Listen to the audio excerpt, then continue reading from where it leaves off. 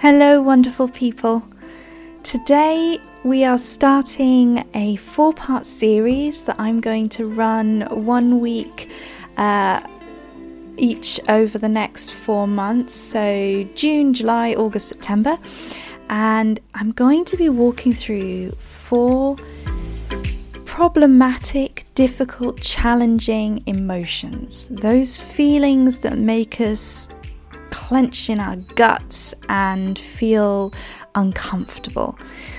Perhaps there are even feelings that we avoid actively, or feelings that when we experience them in other people, we run away, resist, try and communicate displeasure towards. They're feelings we don't like.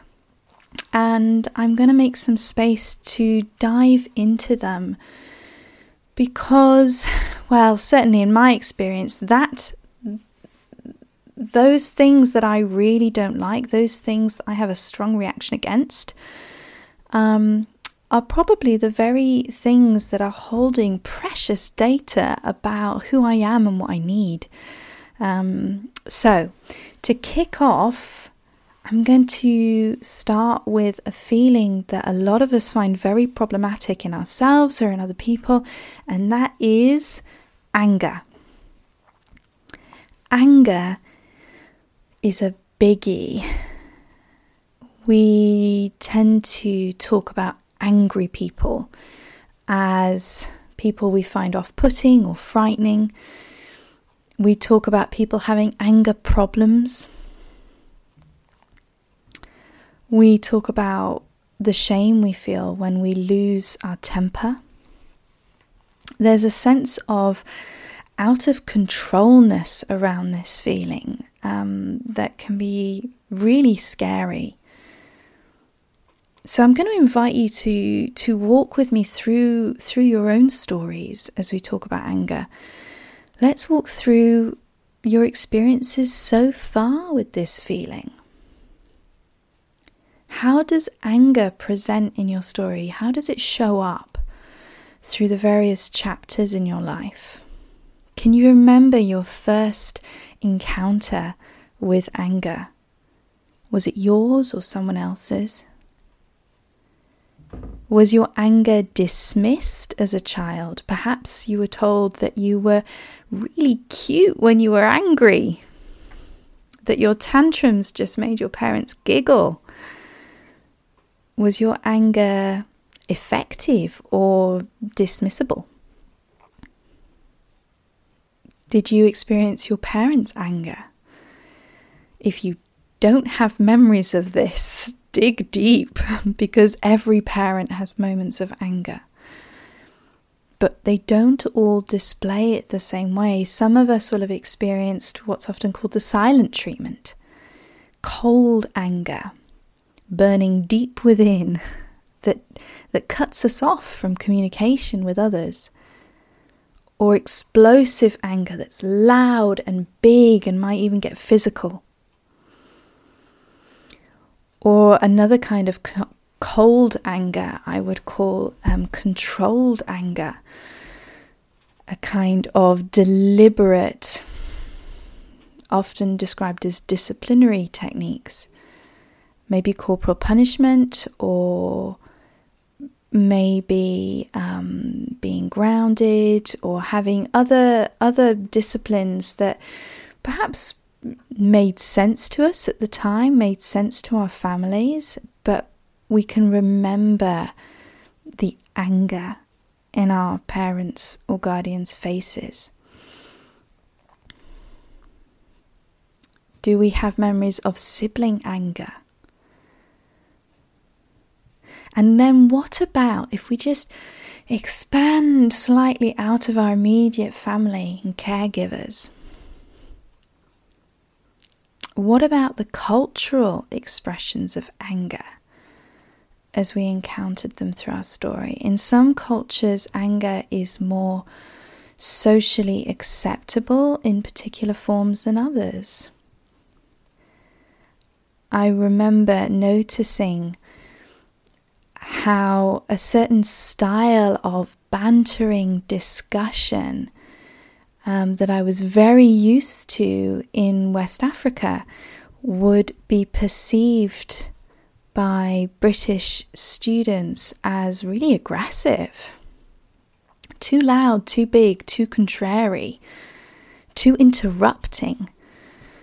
It would be seen as angry or disrespectful. But it was a really fun, engaged way of demonstrating interest in the culture that I grew up. Anger doesn't always translate.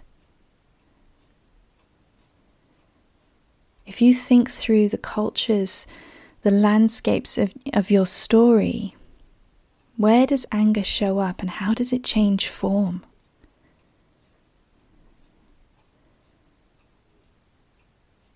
And then we can think about our partnerships, our romantic relationships, perhaps our work relationships. Where has anger shown up there?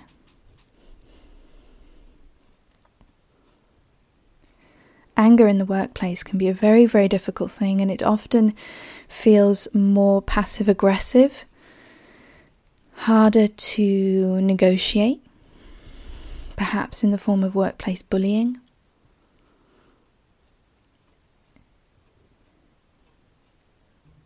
Anger can show up because we've failed to meet expectations, but expectations may not have been clear to us. What are your experiences of anger? How do you get angry? What makes you angry? The things that really trip us into that flare, that heat of response, whether we externalize it or keep it internal, what is it that trips that switch? Is it lack of politeness? Is it an expectation we find unreasonable? Is it disrespect?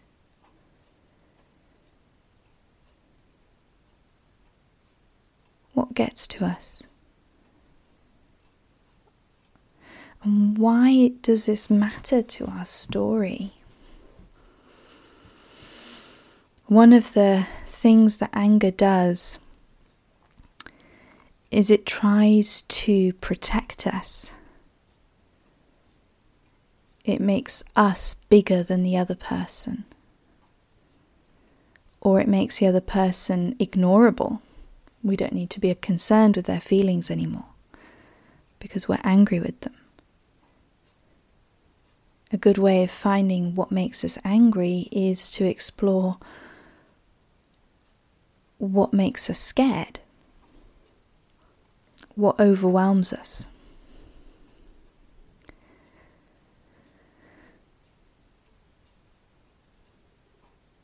We often talk about fight-flight responses in terms of trauma, and depending on our experiences of anger, we can have similar responses.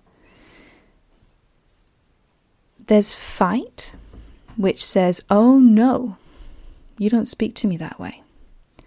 Or you don't ignore me, you don't get to shut me out, and we fight it. We might keep initiating interactions, or we might yell back. We stand our ground somehow and stay connected to the situation in an attempt to gain control over it. Flight responses, we know how those feel. They're the ones that make us run. They're the ones that make us say, oh, I can't even talk to you about this. And we go and we shut a door. We run.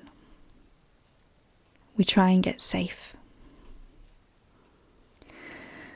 Freeze responses, that's the deer in headlights thing, where we're maybe faced with somebody who's angry, who is saying things like, well, what do you want to do then? What do you think we should do? How do you think it should be fixed? Do you think this is okay?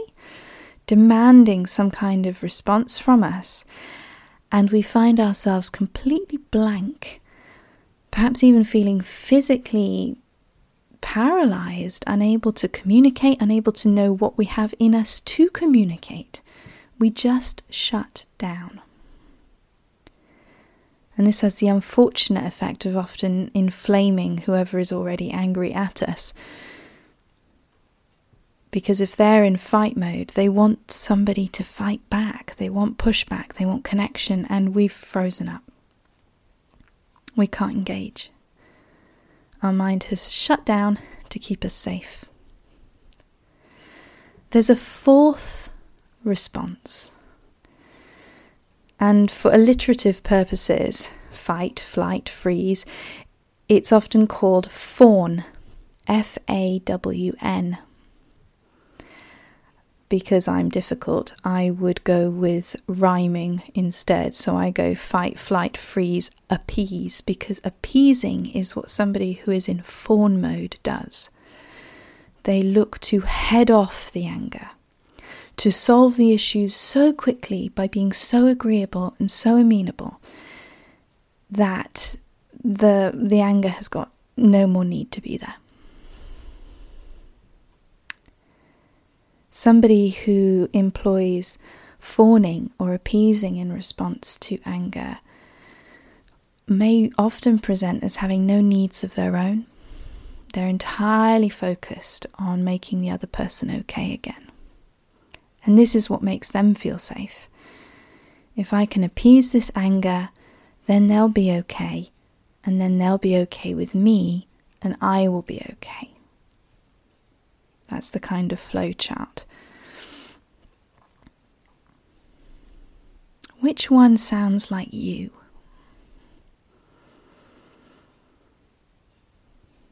I know for me, my fight response has been overactive for years. But certain contexts will flip me into a flight response, relational conflict, for instance. So our anger responses, or I should say our responses to anger, can really differ depending on the context in which it presents. Yeah? So if I'm in a romantic relationship and there is conflict, flight is likely to present at a certain pitch of conflict. If conflict initiates quite quickly, my first response is fight. If it doesn't resolve quickly, I flight. I rarely freeze, and I don't fawn. That's my patterning.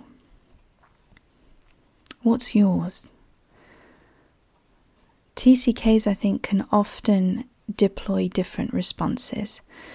I'm sure this is true of non-TCKs as well, but I think it's interesting to try and notice the different cultural expressions of anger that might elicit different responses in us. So if somebody in authority was angry at me, I'm much more likely actually to use appease.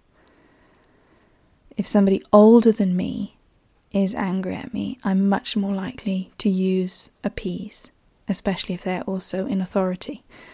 And that's got a lot to do with my story and my relationship to authority figures.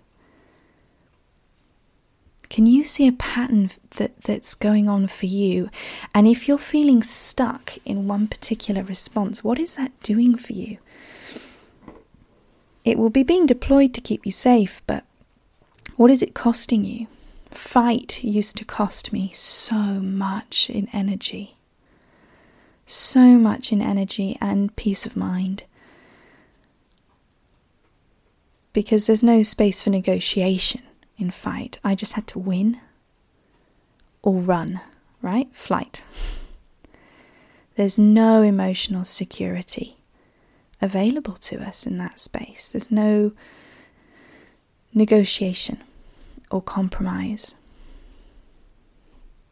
Fawning can lead to an awful lot of just feeling depleted and exhausted. You're constantly running around making sure everybody else feels okay. And freeze equally can lead to a huge sense of helplessness. Flight can lead to a lot of loneliness. We might feel safe, but we might also feel alone. Healthy anger. Healthy anger is a thing. And this is why I love anger, because it has the potential to do so much for us. If we can work through our fear of it in ourselves and in others and start to notice what it can do to serve us. Anger, when we're feeling... So when I'm working with people walking through their life story, quite often there will be moments of real anger that we encounter. Anger that something happened. Anger that something didn't happen in their story. And that anger is very healthy. That anger says it should have been different. That anger says I was worth more than that. Anger says I wanted something different to that. Anger reminds us who we are and what we're worth. It communicates displeasure. What's the point of doing that with ourselves in our historical past? Gosh, that's a pointless phrase, historical past. But what is the point of anger when we are directing it towards our past? That's what I want to say. The point of it is our own minds, our own selves can hear ourselves. We are speaking to ourselves about our worth.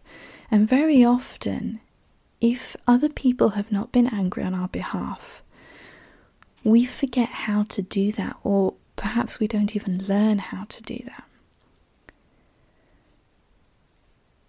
But our mind is listening to the words we use and our tone that we use towards ourselves. And if at no point it's hearing, gosh, that was rubbish, that should have happened differently. It didn't, but it should have happened differently. I needed something else than that. Then we start to think we're not worth it. Communicating discontent is a really, really important part of our psychological health. I mean, you look at any developing child, and child development experts will say this, any child that is too good, too amenable, constantly okay, is a child that is not asserting itself on the world around it and is probably fawning, appeasing, out of fear of other people's displeasure. It's learnt very young to be very good, and that way people will keep loving it. And that is tragic.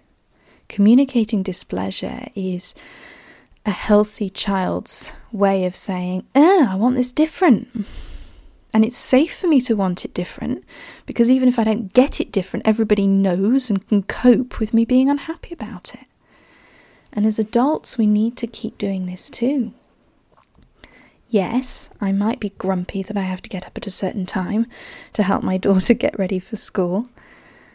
And I can shame myself out of acknowledging that feeling, because what good mother would resent that? But that anger, that resentment, doesn't go anywhere but inside. If I can communicate to myself honestly that I wish it was different, then I have an opportunity. I can change how I'm relating to myself. Instead of feeling shame, I can feel compassion. Healthy anger initiates change, either in the world around us or in how we're relating to ourselves and other people. Healthy anger is power. It helps make change happen. And healthy anger protects us. If we feel a boundary, either physical or emotional, has been violated in a relationship, our healthy anger shows up to say, nope, that's not happening. And we can feel really uncomfortable when it does that, because we want to be in this everlasting, loving rainbows and unicorns sense of being with our loved ones. But boundaries being crossed happens. And our healthy anger about that is a way of saying, no, I had reasons for putting that boundary there, it protects me. Anger needs expression. It needs to flow out of us. And very often we've imbibed these beliefs around anger being scary or out of control, and so we hold it in for fear of frightening the people around us, perhaps the same way that we ourselves have experienced fear. And we hold it in and we hold it in, and it starts to turn on us. We become angry with ourselves for feeling angry. How exhausting. But finding physical releases, throwing a ball really hard, or screaming into a pillow, or clenching and unclenching our fists. Anger responses, especially when they're fear-induced, so boundaries being crossed, or because we're feeling under threat in some way, and that might be through tiredness, or it might be through work overwhelm, or it might be a relationship that just never lets up demanding of us. But that will kick in an adrenaline response. Our bodies are not hugely sophisticated in being able to work out what needs physical adrenaline, let's actually run away from the threat, or a kind of emotional adrenaline boost that we need to kind of respond to the threat more subtly. But that adrenaline is activated and it needs a way out. So going for a walk, taking steadying breaths, or just waving your arms around madly for a moment. It needs out. Are you holding anger in your body today? Anger towards yourself, anger towards others, anger towards a set of circumstances that is just doing your head in?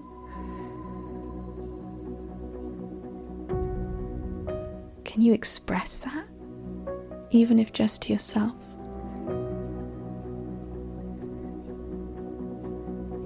Does it feel really uncomfortable?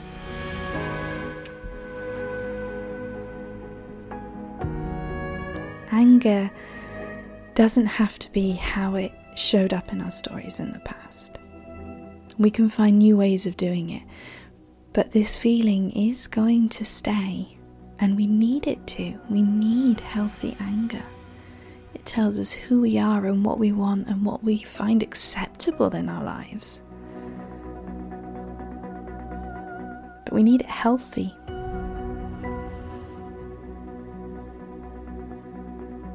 I hope this has been helpful. If you've got any questions or wonderings arising from it, please do email me at rachelkaysen@explorelifestory.com. I'd love to hear from you. Anger is not an easy feeling, but it's one you have every right to, and it's one that your body needs you to acknowledge and respect and honour. Figure out how you currently operate and what healthy operation could look like for you. You're allowed to be angry. Take care. Thank you for listening. Bye.